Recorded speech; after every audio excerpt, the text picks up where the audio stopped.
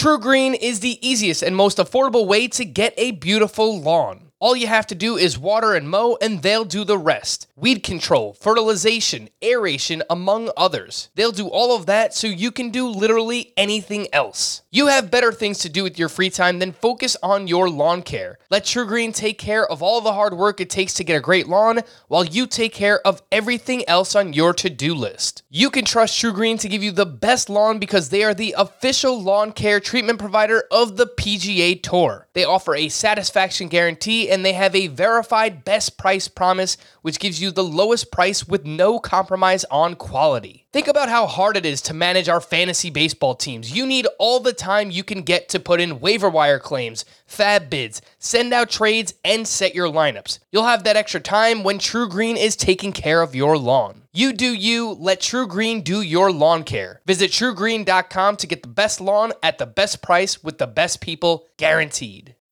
Welcome to the Fantasy Baseball Today podcast from CBS Sports. High drive, center field, hit the wall, grand slam. This is magnificent. Got a fantasy question? Email fantasybaseball@cbsi.com. Get ready to win your league. Where fantasy becomes reality. Now here's Frank, Scott, Chris, and Adam. Happy Monday, everybody, and if you are watching us live on YouTube, welcome into a very late edition of Fantasy Baseball Today. Frank Sanford joined by Scott White and Chris Towers. A wild weekend of baseball. Michael Kopech looks like a stud. Madison Bumgarner threw a 7-inning no-hitter. Does it actually count? And I should have to eat 3 hats based on how well Fernando Tatis is playing. So, oh my, the guy is just unreal. So he's healthy. Hope you didn't trade him away. He looks ridiculous. He's Fernando Tatis. What is up, fellas? How was the weekend? Good. I had one of the best meals of my life on Saturday night at Casa Enrique in Long Island City. If you're ever around, they don't do reservations, so you have to wait in line. It was about an hour. Oh, damn. The mole chicken was one of the best things I've ever eaten in my life, and I almost didn't get it because I was just going to go tacos. And then the waiter was like, well, the mole chicken is what we're known for. And I was like, you know what? Let's add that to the order. And I ate way too much. It wasn't instead of. No, that was just like my wife and I split 6 tacos. And then I was like, yes, and I will also have the mole chicken, please. And I ate all of it. And we had 3 rounds of desserts for our table of 4. It was a lot. I couldn't move when I got home.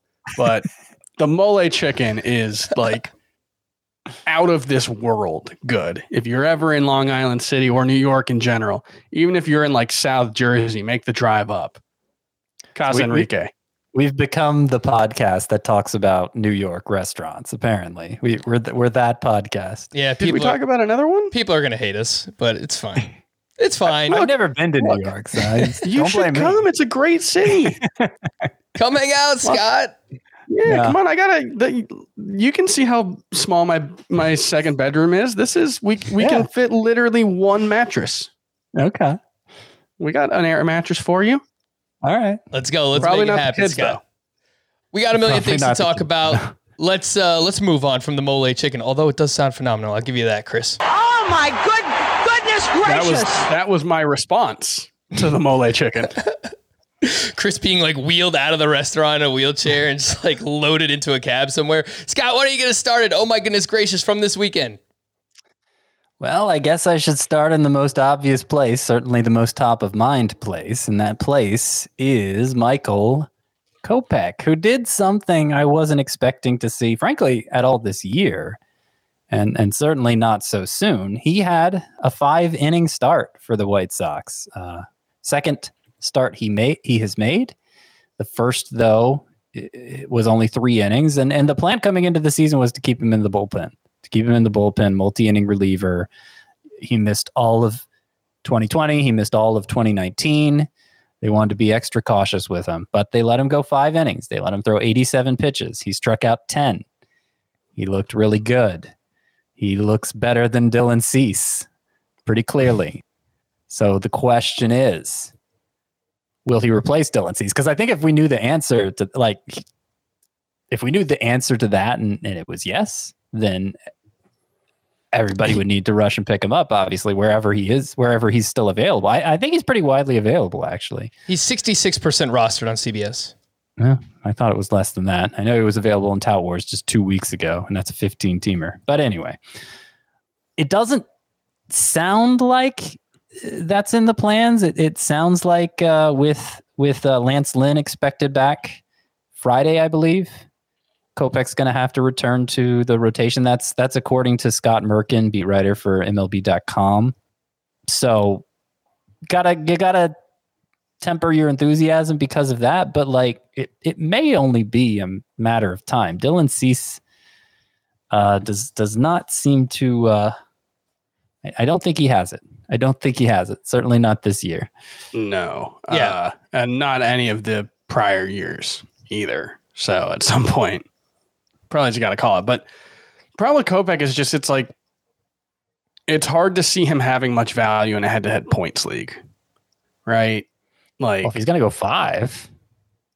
Yeah, if he's going to go 5, but that's just one shy of 6. yeah, that's true. 6 does come after 5. Yeah. But like, how many innings could he realistically throw this year? He hasn't thrown since 2018. And obviously last year it wasn't because of injury. It was because he sat out the season. But like, could he realistically throw 120 innings this season? He's thrown 140 before. Yeah, I think 120 would be the tippy top amount. But you know, if they keep him out of the rotation till mid-May, let's say, and another month, late May, another month with suffering through Cease, you know, they'll still have to be careful with him, but he could conceivably be starting the rest of the season, you know, skipping a turn here and there. I think it's possible. It's tough to say for sure. Like, that's why, people are asking us questions on Twitter. Should I drop Luis Castillo for Kopech? Kopech looked amazing. There's no doubt about that. It's just hard to say one way or another. Is he going to remain in the rotation, or is he going to be bouncing back and forth? And I think that's probably more likely is the latter there. And I actually saw a really interesting quote from this. He had 14 whiffs on 87 pitches. 11 of those came on the fastball. And he said, I feel like right now I'm throwing a better fastball than I did when I had a 100-mile-per-hour fastball. I know what's going on in my body and in my mechanics every time that I throw a fastball, whereas before the goal was more so, let's try to throw this as hard as I can. So he's really maturing as a pitcher, and I loved what I've seen from him. But Scott, it's like, is he a must-add? Do you just do whatever you can to make sure he's on your roster in case he does remain in the rotation? Should this be closer to 80, 90% roster rate on CBS?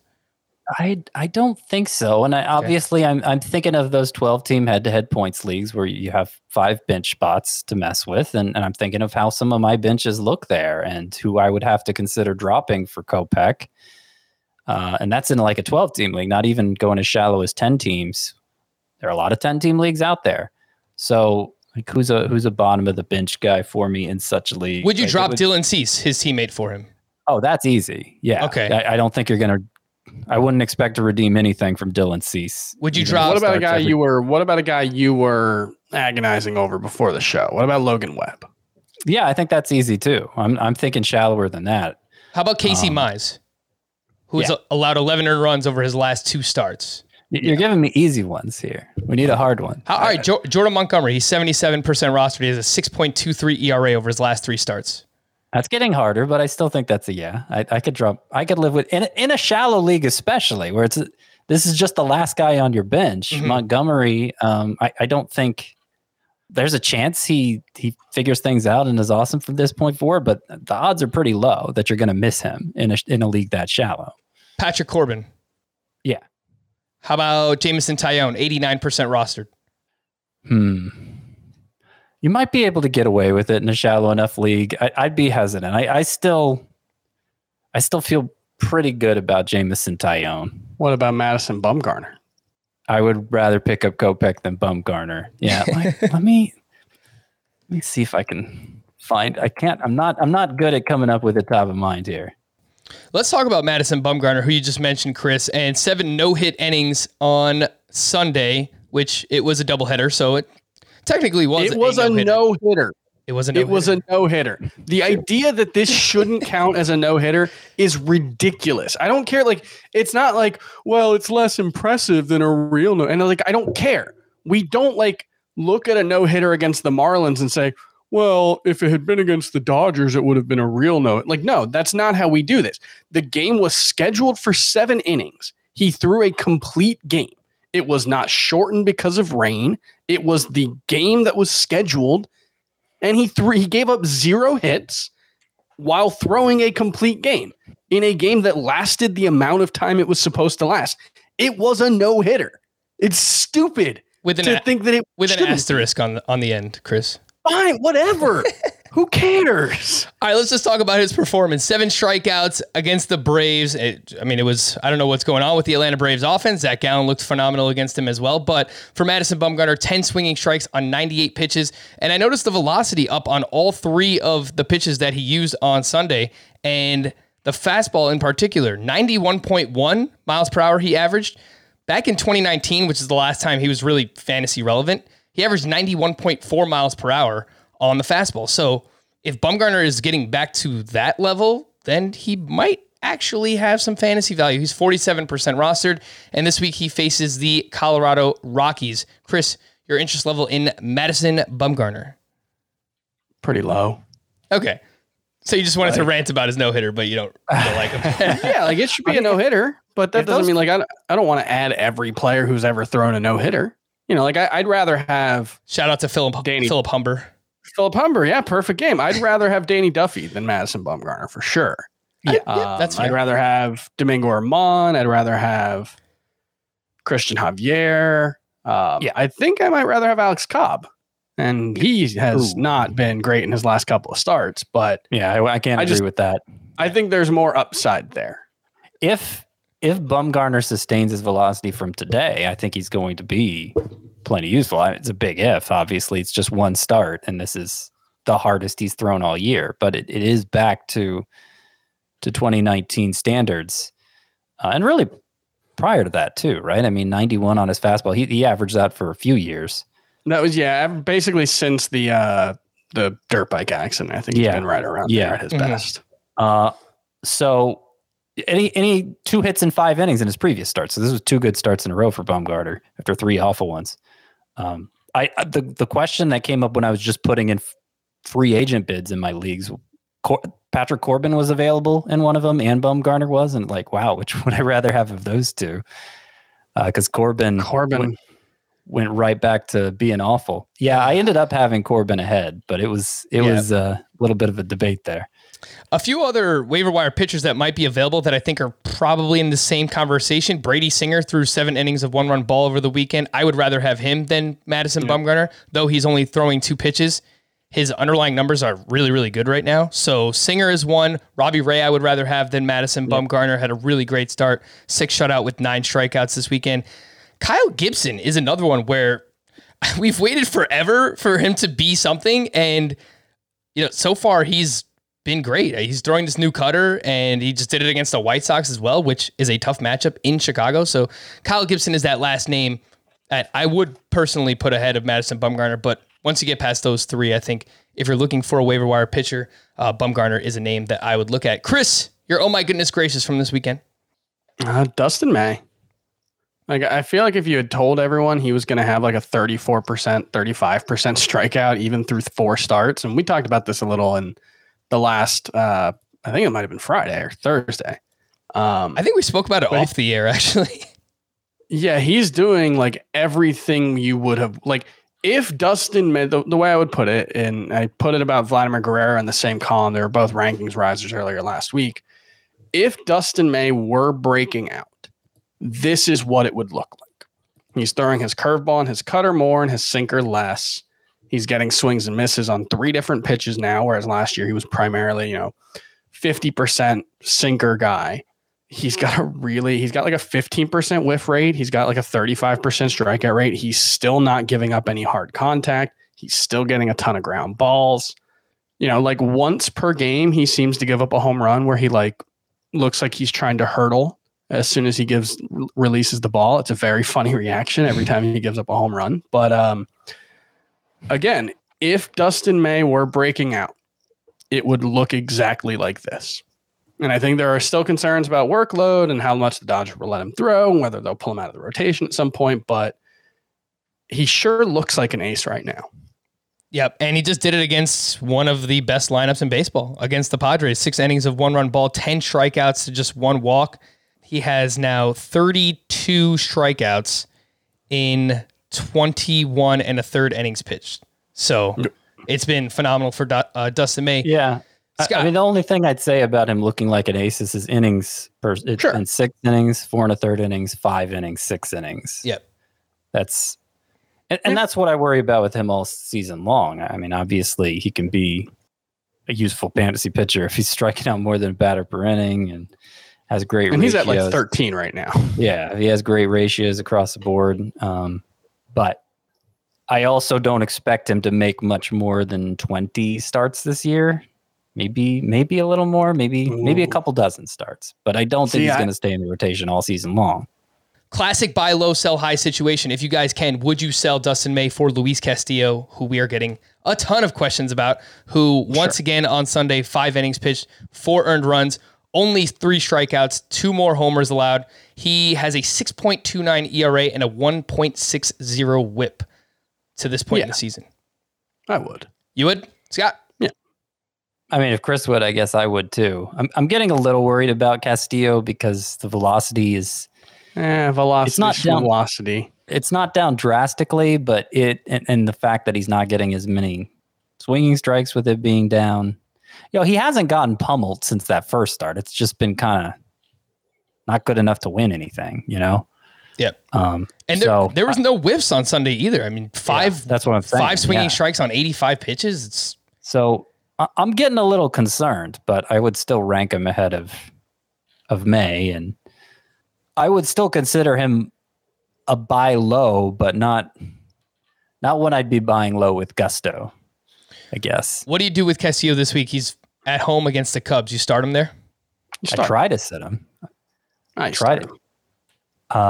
Let me see. Who did I sit him for? And I want to cite these examples, but then I can't remember them.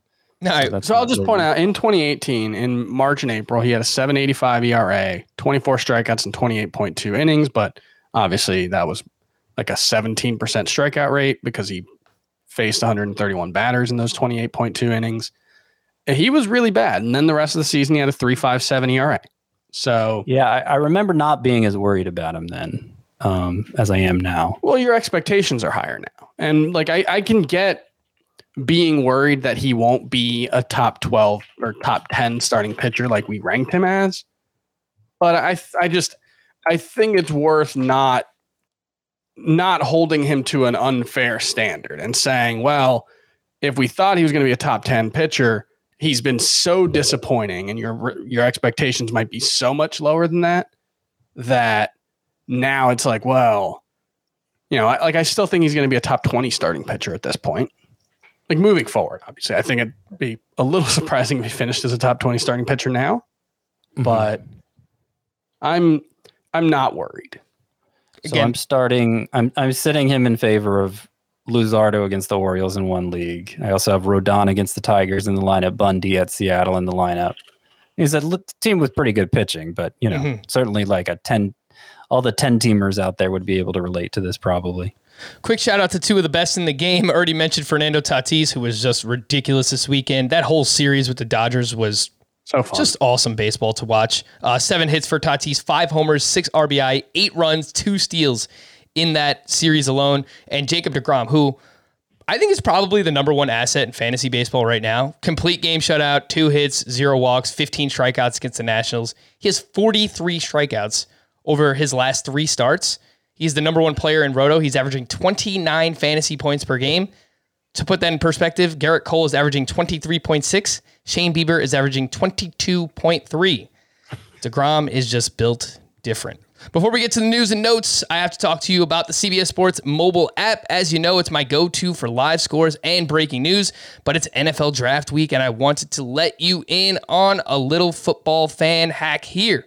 If you don't have the app, you can download it on your mobile app store. The CBS Sports app is always totally free once you have the app, or if you already have the app, make sure your NFL team news and draft alerts are turned on via the settings screen. It takes about 5 seconds. You'll not only get updates on each pick your team makes, but also when the pick is in. Breaking news if your team makes a big trade, and lightning fast analysis like draft grades and player comps for each of your team's draft picks. The CBS Sports app is the best way to never miss an NFL draft moment. So if you haven't, fire open the CBS Sports mobile app and get your mobile war room ready ahead of the action this Thursday. News and notes from the weekend. Mike Trout missed each game against the Astros. Trout was hit by a pitch on his elbow Thursday. Joe Madden does not think Trout will land on the IL. Christian Yelich is currently on the IL. He was sent for an MRI for his back this weekend, which he did not have any structural issues. There is currently no timetable for Christian Yelich's return. Hyunjin Ryu was lifted from his start Sunday due to a right glute strain. Manager Charlie Montoyo said that there is a chance Ryu could be ready to make his next scheduled start. There is a good chance George Springer is activated Tuesday for the Blue Jays. Would you guys be all right just throwing him back in the lineup?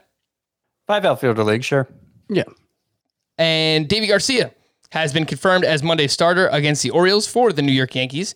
Apparently, I've seen different reports. The Yankees are apparently transitioning to a 6-man rotation. I couldn't confirm I it couldn't anywhere. find a clear answer on that. Yeah. Just some speculation because of something Aaron Boone said back in spring training, basically. Right. If Garcia stays in the rotation, then Domingo Germán is not going to be a 2-star pitcher. Davy Garcia will, but for the purposes of my 2-star pitcher rankings, I'm just assuming this is a one-shot deal for Garcia. And look, it may depend on how he performs. If he gets throttled, then that'll be pretty easy to send him back down. If he doesn't, then not so much. I hope he sticks.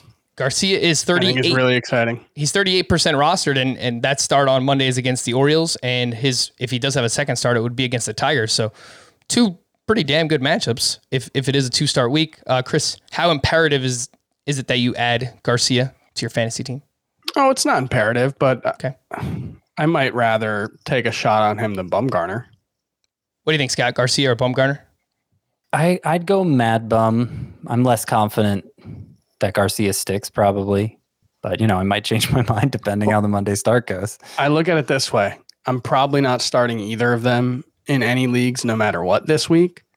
And I think Garcia's got more upside. So I'd rather give him a shot this week. If he gets sent back down, no harm, no foul. Trey Turner left Sunday's game in the 8th inning after he was hit by a pitch in his left forearm elbow area. Joe Madden said that Anthony Rendon will be activated either Monday or Tuesday. Max Stassi will also come off the IL any day now, according to Joe Madden. Ronald Acuna returned to action this weekend. He missed 2 starts with that abdominal strain last week. Noah Syndergaard threw 1 inning in an intra-squad game. He apparently hit 97 miles per hour with his fastball. He won't be eligible to return from Tommy John surgery until the end of May at the earliest. We probably don't see Syndergaard until sometime in June, maybe even July. Steven Strasburg has been throwing from 120 feet. He threw from 75 feet earlier this week. Reminder that he's dealing with shoulder inflammation. Rangers catcher prospect Sam Huff is out 8 weeks after knee surgery. He hit 3 home runs in 10 games last year. He does have a lot of pop, but he's going to miss at least the next 2 months. Christian Pache was reinstated from the 10-day IL and then optioned to the alternate training site on Saturday. Guillermo Heredia has remained in the Braves starting lineup as their center fielder. Yadier Molina exited Friday's game with right foot soreness. He missed Saturday and Sunday's game, so pay attention for news on that. I don't know if they play on Monday or Tuesday, the Cardinals do, but I guess there's a chance that he could sit out a few more games. The Brewers placed both Brett Anderson and Josh Lindblom on the 10-day IL. Jordan Romano returned on Saturday, and his fastball velocity was down 2 miles per hour. What is going on in the Blue Jays bullpen? Rafael Dolis picked up 2 saves this weekend. Yeah. Is he the guy? I would imagine so. I mean, especially given the way they used Romano off the IL, that they didn't save him for a save situation. They brought him in the 8th, and he struggled, and he wasn't throwing as hard. And then we saw Dolis get a save the next day, right? So, yeah, I don't know if it's going to remain that way. Obviously, but if you're picking one Blue Jays reliever to roster right now, I think it has to be Dolis. Dolis is 22% rostered on CBS, so he is out there in a ton of leagues. If you need saves in any type of categories league, you should be looking at Rafael Dolis. Jake Odorizzi exited his start on Saturday with right forearm tightness. Corey Knebel was placed on the IL and will miss multiple months with a lat strain. Zach McKinstry will miss more than the minimum time on the 10-day IL with a right oblique strain. Luis Patino was called up by the Rays on Sunday. Obviously, a very heralded prospect they received in the Blake Snell trade. He opened the game with 2 2/3 shutout with 3 strikeouts. Chris, is there anything to see here with Luis Patino? He's 22% rostered. I don't know what their plans are to have him make another start. I haven't seen anything like that, but if he was going to stick in the rotation, sure. I think it's, definitely someone who's worth chasing as a talented pitcher. I would be a little surprised, I guess. Michael Fulmer had another abbreviated start on Sunday because he was pitching on short rest. Scott, are we holding Michael Fulmer? I don't think it's a must. It depends how badly you need pitching. I in a 15-team league, I opted to drop him. I can't remember who it was for. I have not shared your collective enthusiasm for Fulmer. He was never that good when he was good, Like I hope he's good. Even if he's good, he's not going to get a lot of strikeouts. Yeah. So if they're going to do this innings thing with him on top of it, I have a hard time getting enthusiastic about it. But velocity has been up for all 3 of his starts. Slider's looked good like it did pre-Tommy John. So he does appear to be on the right track. He just feels more like a deeper league option right now. Again, that is Michael Fulmer with the Detroit Tigers. Aaron Hicks was out of the lineup Sunday due to back tightness. Brett Gardner started in center field. Mike Tauchman in left. Lorenzo Cain is nearing a return from the IL as he rehabs his quad. Mike Moustakas was taking reps at third base prior to Sunday's game. He was placed on the IL last week with a non-COVID related illness. Jose Altuve is trending towards an early week return as he recovers from testing positive for COVID. Tommy Pham left Sunday's game against the Dodgers with left calf tightness, and Mike Yastrzemski left with oblique tightness. Email of the day. This one's from Kevin. Subject line was, does Jon Gray exist? In 5 starts, Jon Gray is 3-1. He has 4 quality starts, 2.54 ERA, 1.09 whip, 27 strikeouts, and 28 1/3 innings pitched. And 4 of 5 games were at Coors. All 5 opponents are top 10 in weighted on base average. That's the Phillies, Astros, D-backs, and the Dodgers twice. He might be traded, Jon Gray, so things are very likely to get easier for him moving forward. Is it possible for a Rockies pitcher to get any respect for Jon Gray? I thought about adding him in a 15 team league today. It's just so hard with Rockies pitchers, and obviously he has a track record. We know when Jon Gray is good, what he looks like as a Rockies pitcher. He might have a sub-4 ERA.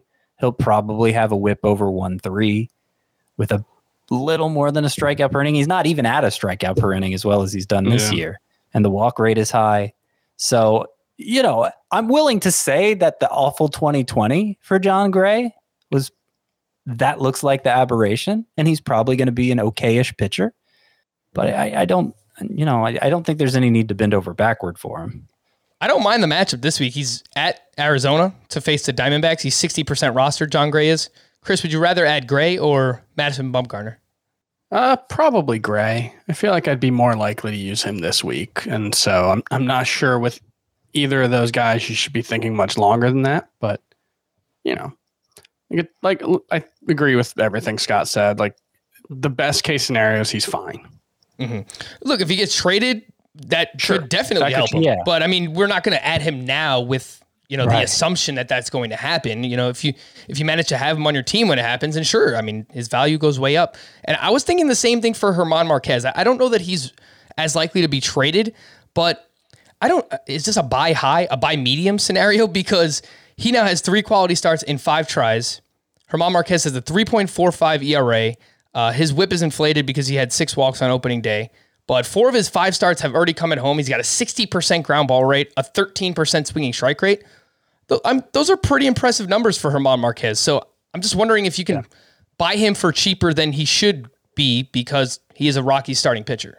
I'm a lot more confident than German Marquez would. Like, he might be a top 20 starting pitcher if he got traded.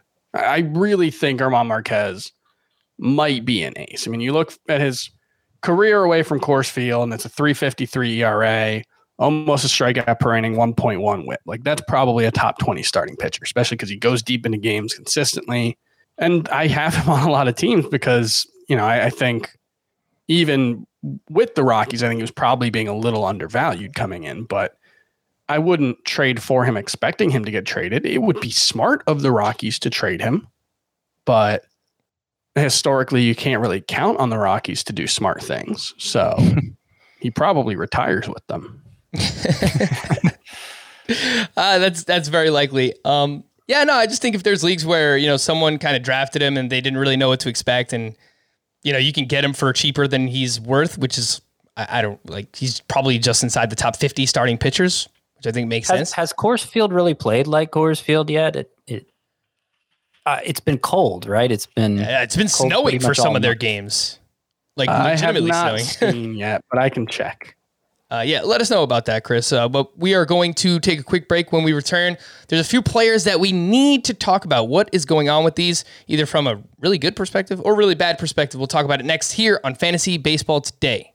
Worn by players like Michael Harris to meet the demand of elite ball players, the New Balance Fuel Cell 4040 V7 is a versatile option. The 4040 V7 is built for the athlete who needs responsiveness and ability to cut and run at their full speed. The model features a fuel cell foam underfoot and a synthetic and mesh upper to provide breathability, comfort, and a snug fit as you round the bases. The fuel cell midsole features nitrogen-infused foam specifically designed to propel athletes forward. Learn more about the 4040 at newbalance.com. Homes.com knows that when it comes to home shopping, it's never just about the house or condo. It's about the home. And what makes a home is more than just the house or property, it's the location and neighborhood. Homes.com offers in-depth neighborhood guides with detailed video overviews, comprehensive narratives, and unbiased information from a multitude of sources. You thought we'd go in-depth with player analysis on Fantasy Baseball Today? You haven't seen anything yet. Each listing features comprehensive information about the neighborhood, complete with a video guide. If you have kids, it's also schools, nearby parks, and transportation options. When looking at local schools, they offer test scores, state rankings, and student-to-teacher ratio. They even have an agent directory with the sales history of each agent. That's why Homes.com goes above and beyond to bring home shoppers the in-depth information they need to find the right home. So when it comes to finding a home, not just a house, this is everything you need to know, all in one place. Homes.com. We've done your homework. We already spoke about Luis Castillo, and I wanted to go to someone more positive. Andrew Heaney. Guy's been ridiculous. At the Houston Astros this weekend, 6 1/3, 1 earned run, 10 strikeouts to 0 walks, 17 swinging strikes on 101 pitches. 67% rostered is Andrew Heaney. He's at the Seattle Mariners this week, which is a great matchup. I think he was actually one of your sleepers this upcoming week, Scott. Based on the underlying numbers, I feel like we should be talking about Andrew Heaney. What do you think? Well, I mean, we've seen him strike out a bunch before, obviously. And his best ERA since, 2015, he had an ERA below 3. But it's in more recent years where he's been a big strikeout pitcher. And the best ERA he's had during that time is 4.15. Seems to be really vulnerable to the long ball. Has only given up 1 home run so far this year. So I don't really see anything Heaney's doing differently that makes me say, okay, he's turned the corner here. He's figured out how to get the most out of that strikeout ability. And this is going to be a breakthrough season. I think it might just be an issue if he's had good home run luck so far. I would trust somebody like Danny Duffy over Andrew Heaney if you're talking rest of season, just because I see him doing different things and having success we haven't seen him have before, or at least not in a very long time because of it. Yeah, he does have a higher ground ball rate than he's had in a long time. He's a weird pitcher because he's primarily a sinker thrower, 59%. It's always right around 58%, like clockwork. But he throws that sinker up in the zone a lot, which helps him get a lot of whiffs. I think he's got one of the highest whiff rates of any sinker thrower. I think Steven Matz is also kind of similar to that. But I think it also leaves him extremely susceptible to the home run, like Scott said. And, for his career, he is probably one of those pitchers for whom XFIP really, really doesn't tell you the story about him, because XFIP assumes a neutral home run to fly ball rate.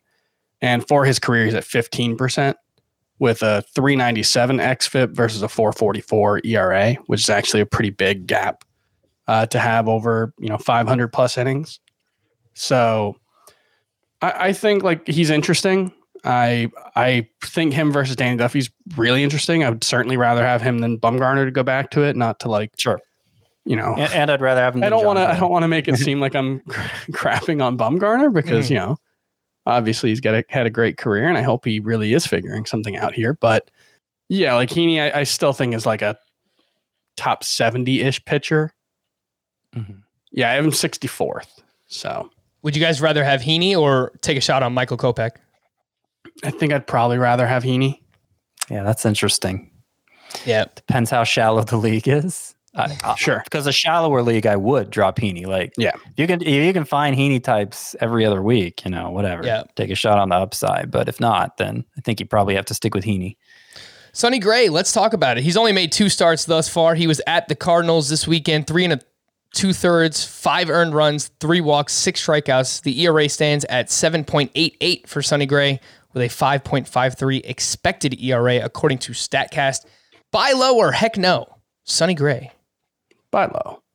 Yeah, if you're forcing me to. I'm not eager to go out and get him. His velocity's down a mile per hour, I think, on both the 4-seamer and 2-seamer. And he just wasn't great at the end of last year. He had a very good first couple starts and then was pretty ordinary after that. So, I've had such an on off again relationship with Sonny Gray for his entire career, but I'm kind of off again right now. He's in a really interesting spot in my rankings. I don't know about you guys, but I have him 32nd, which is like right behind a couple guys who have moved up ahead of him: Sandy Alcantara, Dustin May, Pablo Lopez, and then right ahead of guys like Julio Urias, Jesus Luzardo, Dylan Bundy, Trevor Rogers. Mm-hmm. Who I could move up over him, but I'm not sure I'm ready to do that yet with all those guys. I've moved them ahead of Sonny Gray. I have him 37th. Yeah. Okay. I'm thinking about making that swap as well, just lowering him down a little bit in the ranks. I really like what I've seen from a lot of these younger pitchers who are performing well right now. Dustin May is one of them. I definitely have to get ahead of Sonny Gray. How about Sonny Gray or Kevin Gausman? Who would you guys rather have? Gausman over the weekend against the Marlins, 8 innings, 1 run, 11 strikeouts, 21 swinging strikes on 101 pitches. 57 of those 101 pitches were splitters, which is just an insane amount. He is a top 13 starting pitcher in both formats right now, Kevin Gausman is. Who would you rather have between him and Sonny Gray? Gausman. I'd rather have Gausman. I was waiting to see this kind of start from him because he had been succeeding in spite of not having a lot of whiffs, and splitter usage is something we normally see go up over the course of the year. But I mean, if he's already thrown it more than half the time, he's in a pretty good spot. It's still Gausman for me for now. You're saying it like you had Gausman ranked ahead of him before. Did you mean Sonny Gray, Chris? Sorry, still Gray for me before. Okay. Just making sure there. I think I'm going to move Gausman ahead of Sonny Gray. I was kind of skeptical on Gausman for the reasons you gave us, Chris, before the season started when he wasn't throwing his splitter in spring training. I was actually kind of worried about that, but I mean, the guy has been ridiculous. I will say with the caveat, look, it's against the Marlins. And before we started, I said, I think the Marlins are the best matchup for a starting pitcher right now because without Starling Marte in that lineup, they just really don't have a lot of thump. So I think they're kind of in that same category as the Pirates and the Tigers, and those are probably the 3 best matchups for a starting pitcher right now. Yeah, I'll just point out in 2019, that was the most he'd ever thrown his splitter before this season. Actually, I think it might still be his slightly highest splitter usage. He threw it 37.7% of the time in 2019, and he was pretty awful. He had a 5.72 ERA in 2019. So, hopefully he was obviously a lot better last year, and yes, he already has more 6-inning starts than he did all of last year, which I also see as an encouraging sign. Yeah, he's kind of developing into an ace, which is something I didn't think we would ever say. They paid him. What is it called when they pay the amount? I can't think of what the term is, but they could. Yeah. Oh, they gave him the qualifying offer. Yeah, the qualifying offer. They qualifying gave him offer, $17 million yes, and he qualifying accepted it. He accepted it. So they obviously gave it to him. He was the most borderline player that it was given to, and they were willing to pay him that amount to keep him around for a year. Let's talk about his teammate, Alex Wood, who also against the Marlins, 7 innings of 1-run ball, 7 strikeouts, 14 whiffs on 97 pitches. And I think the eye-opener for Alex Wood is obviously being able to throw this many pitches without getting hurt in a game and obviously throwing this many innings. He's 34% rostered, and he is at home against the Colorado Rockies this week. I'm pretty interested in Alex Wood, at least for this matchup. I think his next one after that is at Colorado, so you don't love that. But Chris, your interest level in Alex Wood? Any league where he's SPARP eligible for points and probably 15 teams. Okay. That's probably it, but yeah. Well, I was prioritizing him over Bumgarner, but if Byron Buxton is the player Chris has never been able to quit, then Alex Wood is the player I've never been able to quit. I like that he's averaging 91.3 on his fastball, or about around 91 in both of these starts. That's on the higher end of what he's averaged over the years. Not the very highest, but it's good for him. The last name I wanted to mention is actually a hitter. We haven't talked a lot about hitters so far, but Eugenio Suarez, man, what is going on with this gentleman? He is now batting 141 with a 38% strikeout rate. Buy low or heck no, Eugenio Suarez. Buy low, for sure. Yep. You have confidence in him bouncing back, Chris? Yeah, I don't know. Maybe he's like taking his defensive, maybe that's making it harder for him to hit. You see that sometimes when guys are playing a different position. But he's been too good over the last couple of years for me to get off of him. I know last year wasn't great, but the underlying numbers were still very good. This year, he's slumping. He's got a really high strikeout rate. He actually had a higher strikeout rate at one point in August and September of 2019. He had a 37% strikeout rate over a 20 game stretch back in July of 2019 too. So that was the year he had 49 home runs, right? Yeah. So it's important to remember that sometimes guys just slump. Yeah. Sometimes not every cold start is something's wrong with this guy. Sometimes it's just like, this is the natural ebb and flow of a season. And this will happen at different points of the season. And if it happens in September, you don't notice it really. 100%. I think that's a good thing to remind people who are currently concerned about proven players. Gleyber Torres is one that comes to mind. Luis Castillo we spoke about earlier, but Eugenio Suarez, the strikeouts have been the real issue. It's 38% strikeout rate, a 16.6% swinging strike rate, which would be the highest of his career. But Chris has faith in him bouncing back. Let's talk about a few more hitters that might be available on your waiver wire. And let's first talk about 2 middle infielders. We'll kind of do this by position. And Colton Wong returned on Friday. He has 7 hits. He had 7 hits over the weekend, including a home run and a steal.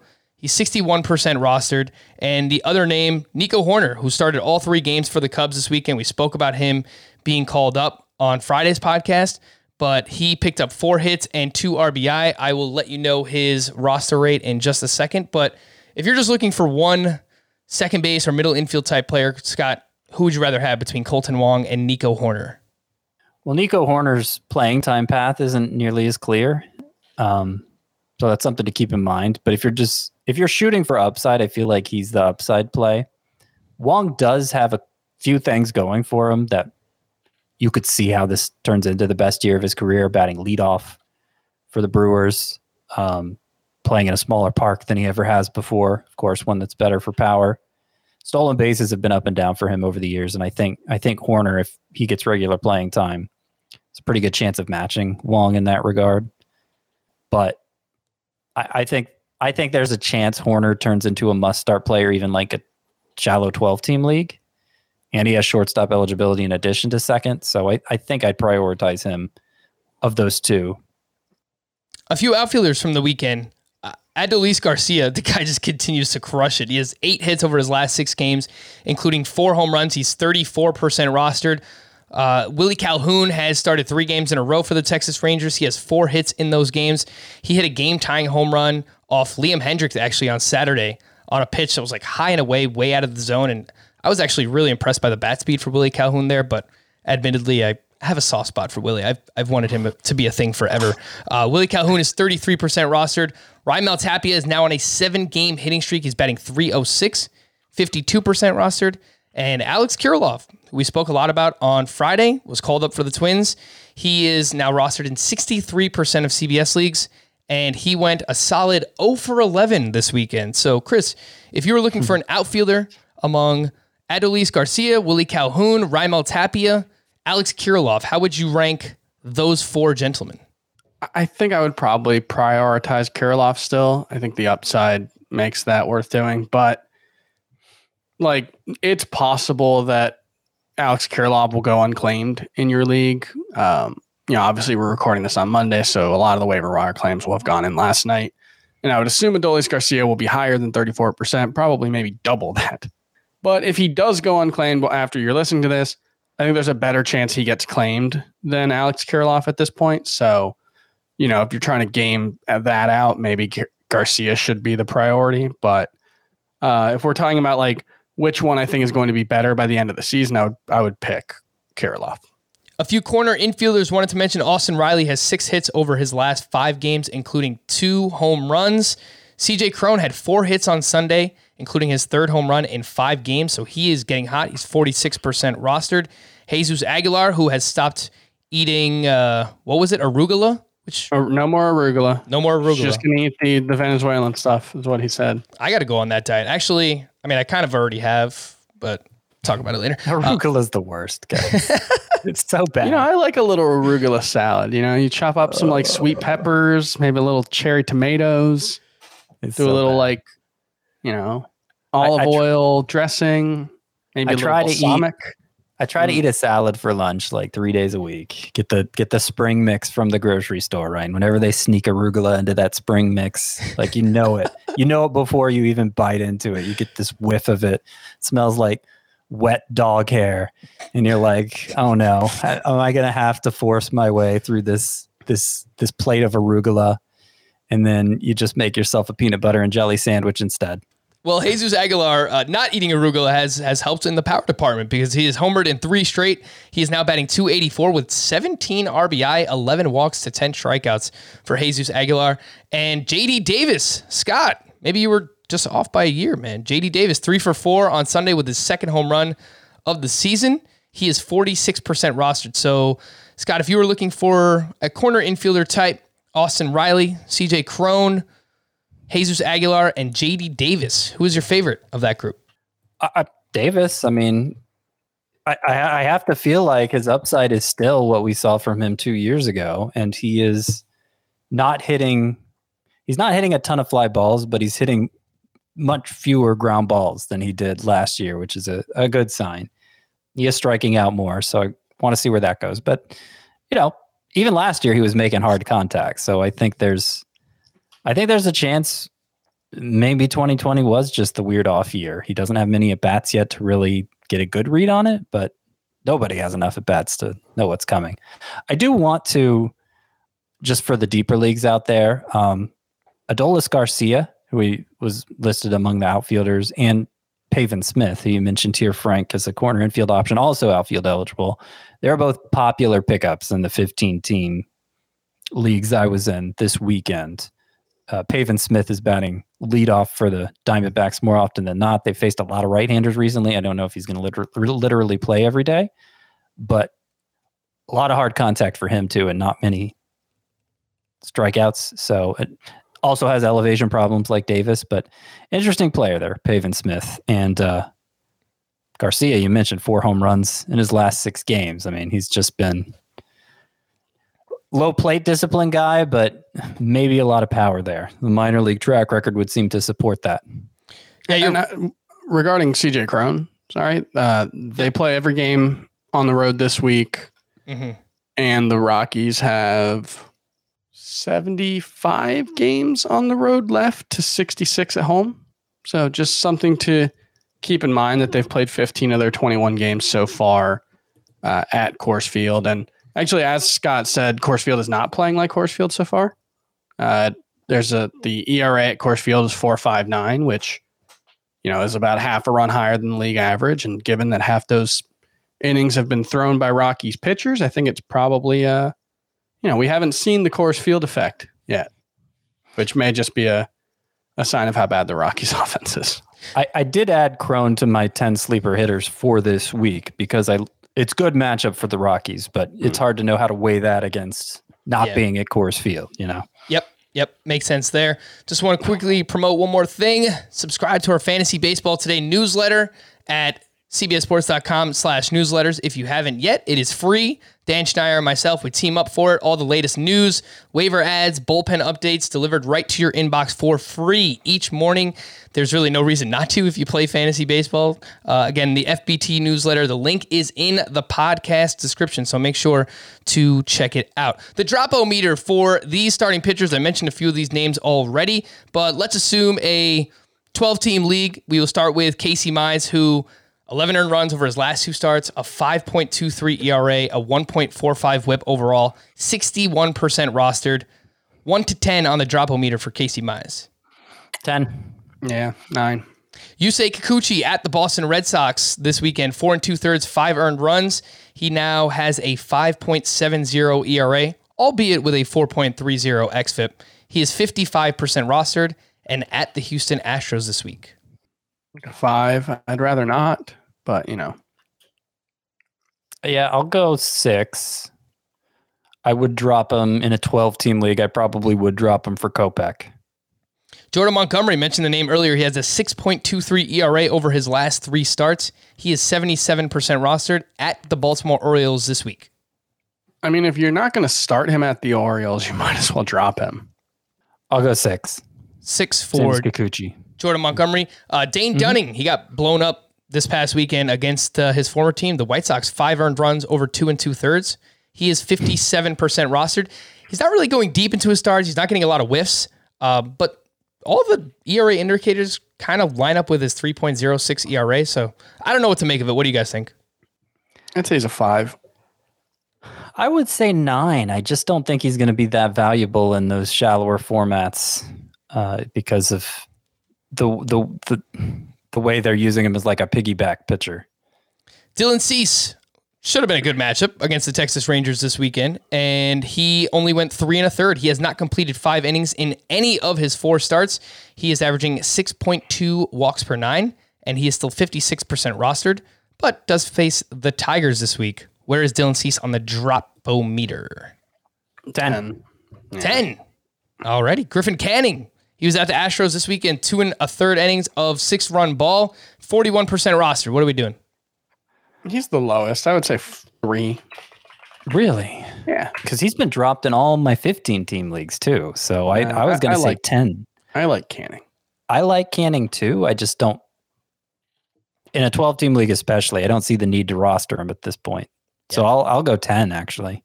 I would rather keep Jordan Montgomery than Griffin Canning, personally. Patrick Corbin, I mentioned earlier, he was at the Mets this weekend, 4 innings, 4 earned runs. The fastball actually averaged 91.6 miles per hour, which was up from 90.5 miles per hour entering this start. He faces the Marlins this week. You can't get it done there. I don't know what to tell you. Let me see. I'm more likely to drop them than Kikuchi or Montgomery, so I will say 7. Ooh, wow. 4. Alrighty. Tristan McKenzie. We talk about him a lot, but he's still 85% rostered, so I feel like we need to keep pushing people towards dropping him. Yeah, I'll go 10 on that. Yeah, I'm fine dropping him. Last one I mentioned earlier as well, Jameson Taillon has only completed 5 innings once so far this season. This strikeout to walk ratio, 21-2. It's been fine. He's just really not going deep into starts, and the Yankees are kind of babying him. So 89% rostered. Where are we at on Jameson Taillon? Yeah, the run to base runner ratio seems off too, in that a lot of people are scoring when they get on, and the home run rate is high, so I guess that makes sense. Well, but we're talking about 3 though. Yeah, only 3 home runs. Never mind. Yeah, I'll say 4. I really don't want to have to drop Taillon though. Obviously, you can't be starting him right now. Yeah, I think looking back, there might have been a mistake in how we collectively talked about Jameson Taillon, like as a fantasy industry. It should have been talked about as like, hey, this is a stash. You know, it might take him a little while to figure out. So I'd prefer not to drop him. I'll say 3. I have a bunch more names in terms of just waiver wire pitchers, and we've already talked about so many, but I will throw a bunch of names at you guys, and you give me, let's say, your 3 favorite of this entire group. Mike Minor was solid this weekend. He's only 42% rostered. He's facing the Pirates this week. Brady Singer mentioned 7 innings of 1-run ball, 53% rostered.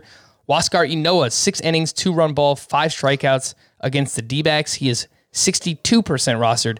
JT Brubaker and Jay Happ, they both put on a show this weekend going up against each other, and they are both rostered in about 40% or more of CBS leagues. Kwang Hyun Kim, 5 2/3 of 1-run ball with 8 strikeouts. Robbie Ray, mentioned him, 6 shutout with 9 strikeouts. Chris Flexen has actually been solid, 7 innings, 1-run ball, 7 strikeouts against the Red Sox.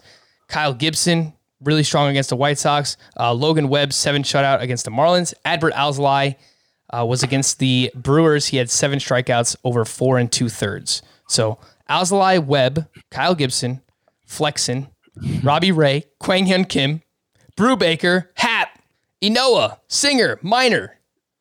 3 favorites. I will go Singer, Ray, Gibson, and I'm kind of sad to leave some of these other names out. Yeah, there's a lot of pitchers emerging. We got to get to all of them. What do you think, Chris? Ray, Singer, Ynoa. Oh yeah, I gotta go with Noah over Gibson. Sorry. Yeah, and then that's my top 3. Yeah. So I guess if it was a 4, then we can go with Singer, Ynoa, Robbie Ray, and Kyle Gibson. Yeah, I know, but I hate leaving out Alzolay. I think Logan Webb was really good.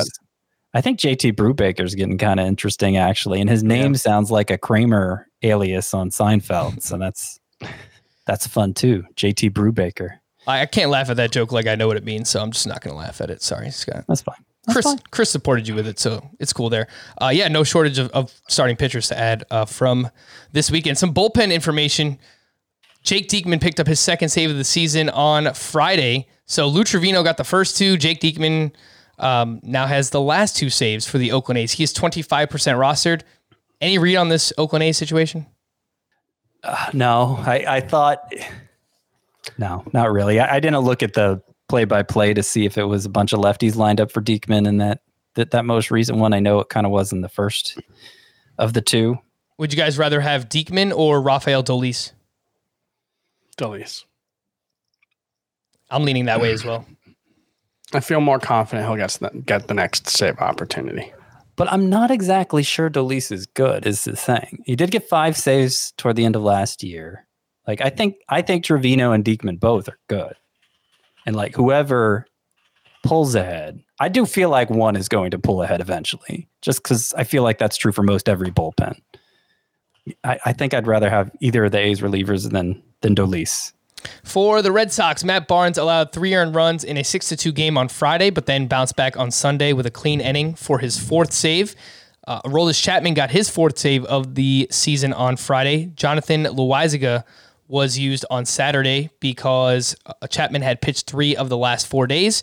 For the Braves, Will Smith picked up his 4th save on Friday. Raisel Iglesias allowed 3 runs, took his 2nd blown save on Friday, also bounced back on Sunday to pick up his 3rd save. Hector Neris allowed a walk-off home run and a tie game on Friday in Coors Field, and then he bounced back on Saturday and picked up his 3rd save. For the Royals, Greg Holland was activated off the IL Saturday, so he got placed on the IL Friday with, I guess he was like a close contact or something like that, but he was activated Saturday, and then Josh Stallman picked up the save, his first of the season. So, I mean, did you guys see anything about this? Why Holland was activated but not used on Saturday? Because this is another frustrating situation. Well, this is the most frustrating, I would say. Because I think they actually set a record for the most different relievers to get a save, or they tied it or something at the start of the year. So, like, Mike Matheny, I think, is being intentionally non-committal, and I'm not confident that they're ever going to settle on a guy. I still think the odds are better than not, because we're 1/8 of the way through the season, so there's still a long time for roles to develop. But Holland was awful in his last appearance, 3 earned runs, 2 home runs. His ratios don't look good this year. Like I don't think he's going to end up being the guy. I think Stalmont has a better chance. I'm trying to figure out. Cause today they were up 2-0 heading into the top of the 9th. They scored 2 runs, and then Wade Davis pitched the 9th. But I don't know if Wade Davis was already up and was going to pitch the 9th, or I can't see. I haven't seen anything on that, so I don't know. Okay, so according to the Elias Sports Bureau, the Royals joined the 2019 Mariners, actually a team from 2 years ago. They're the only team since the save became an official statistic in 1969 to have 6 different pitchers record a save within the team's first 19 games. Kenley Jansen picked up his 5th save of the season on Saturday. He was not used on Sunday, I assume, because he's been used quite a bit recently. Jimmy Nelson came in the 9th inning, and he went on to blow the save for the Dodgers. The Cardinals this weekend, Giovanni Gallegos had a 2-inning save. That was his first of the season on Saturday. And then Alex Reyes got his 5th save of the season on Sunday. To stream or not to stream, wrap up here with, we'll start with Monday and then we'll hit Tuesday as well. I'll give you guys, what do I have here? 6 names. You give me your 3 favorite. Davy Garcia at the Orioles, Brad Keller at the Tigers, Spencer Turnbull versus the Royals, Rich Hill versus the A's, Austin Gomber at the Giants, Anthony DeSclafani versus the Rockies. Number 1. Anthony DeSclafani versus the Rockies. They are last in the majors in weighted runs created plus right now, and it's the first game after a homestand at Coors Field. Rockies offense is going to stink. Get Anthony DeSclafani in your lineups. I think he's pretty good. So there. A strong take for the first time in 3 years on to stream or not to stream. I appreciate it. Anyone else that catches your eye from this group? I'll go Davy Garcia, number 2 at Baltimore. I think I'm actually going to go Austin Gomber at San Francisco's number 3. Brad Keller at Detroit is enticing, but he's just been rocked. Yeah, it's not worth the risk. On Tuesday, I think I go Keller over Gomber, but yeah, I agree with the rest of that. On Tuesday, we have Jake Junis at the Pirates, Tyler Anderson versus the Royals, Adrian Hauser versus the Marlins, Michael Wacha versus the A's, Jose Quintana at the Rangers, and Aaron Sanchez versus the Rockies. I can't seem to manage a strong opinion about this one. Think Junis is probably the most interesting. Yep, Junis at Pittsburgh. I'll go Tyler Anderson versus Casey as my number 2. And Hauser if I have to pick a third, I guess. I'll go Aaron Sanchez versus Colorado as the 3rd. Alrighty. For Scott and Chris, I am Frank. Thank you all for listening and watching Fantasy Baseball today. We'll be back again tomorrow. Bye-bye.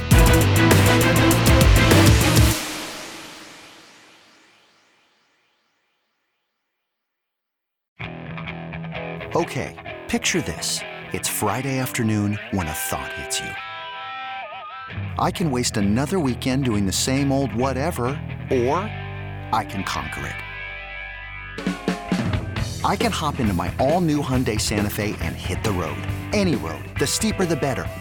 Because my all-new Santa Fe is available with H-Track all-wheel drive, so I can hit the trail without a worry in the world. Heck, with 3 rows and best-in-class rear cargo space, I can pack the whole family in with all our gear. We've got available dual wireless charging for our phones, so we'll never lose touch with civilization, and we won't lose touch with the primordial power of Mother Earth. So which is it? Waste the weekend or do something a little more epic? And conquer it in the all-new Hyundai Santa Fe. Visit HyundaiUSA.com or call 562-314-4603 for more details. Hyundai, there's joy in every journey.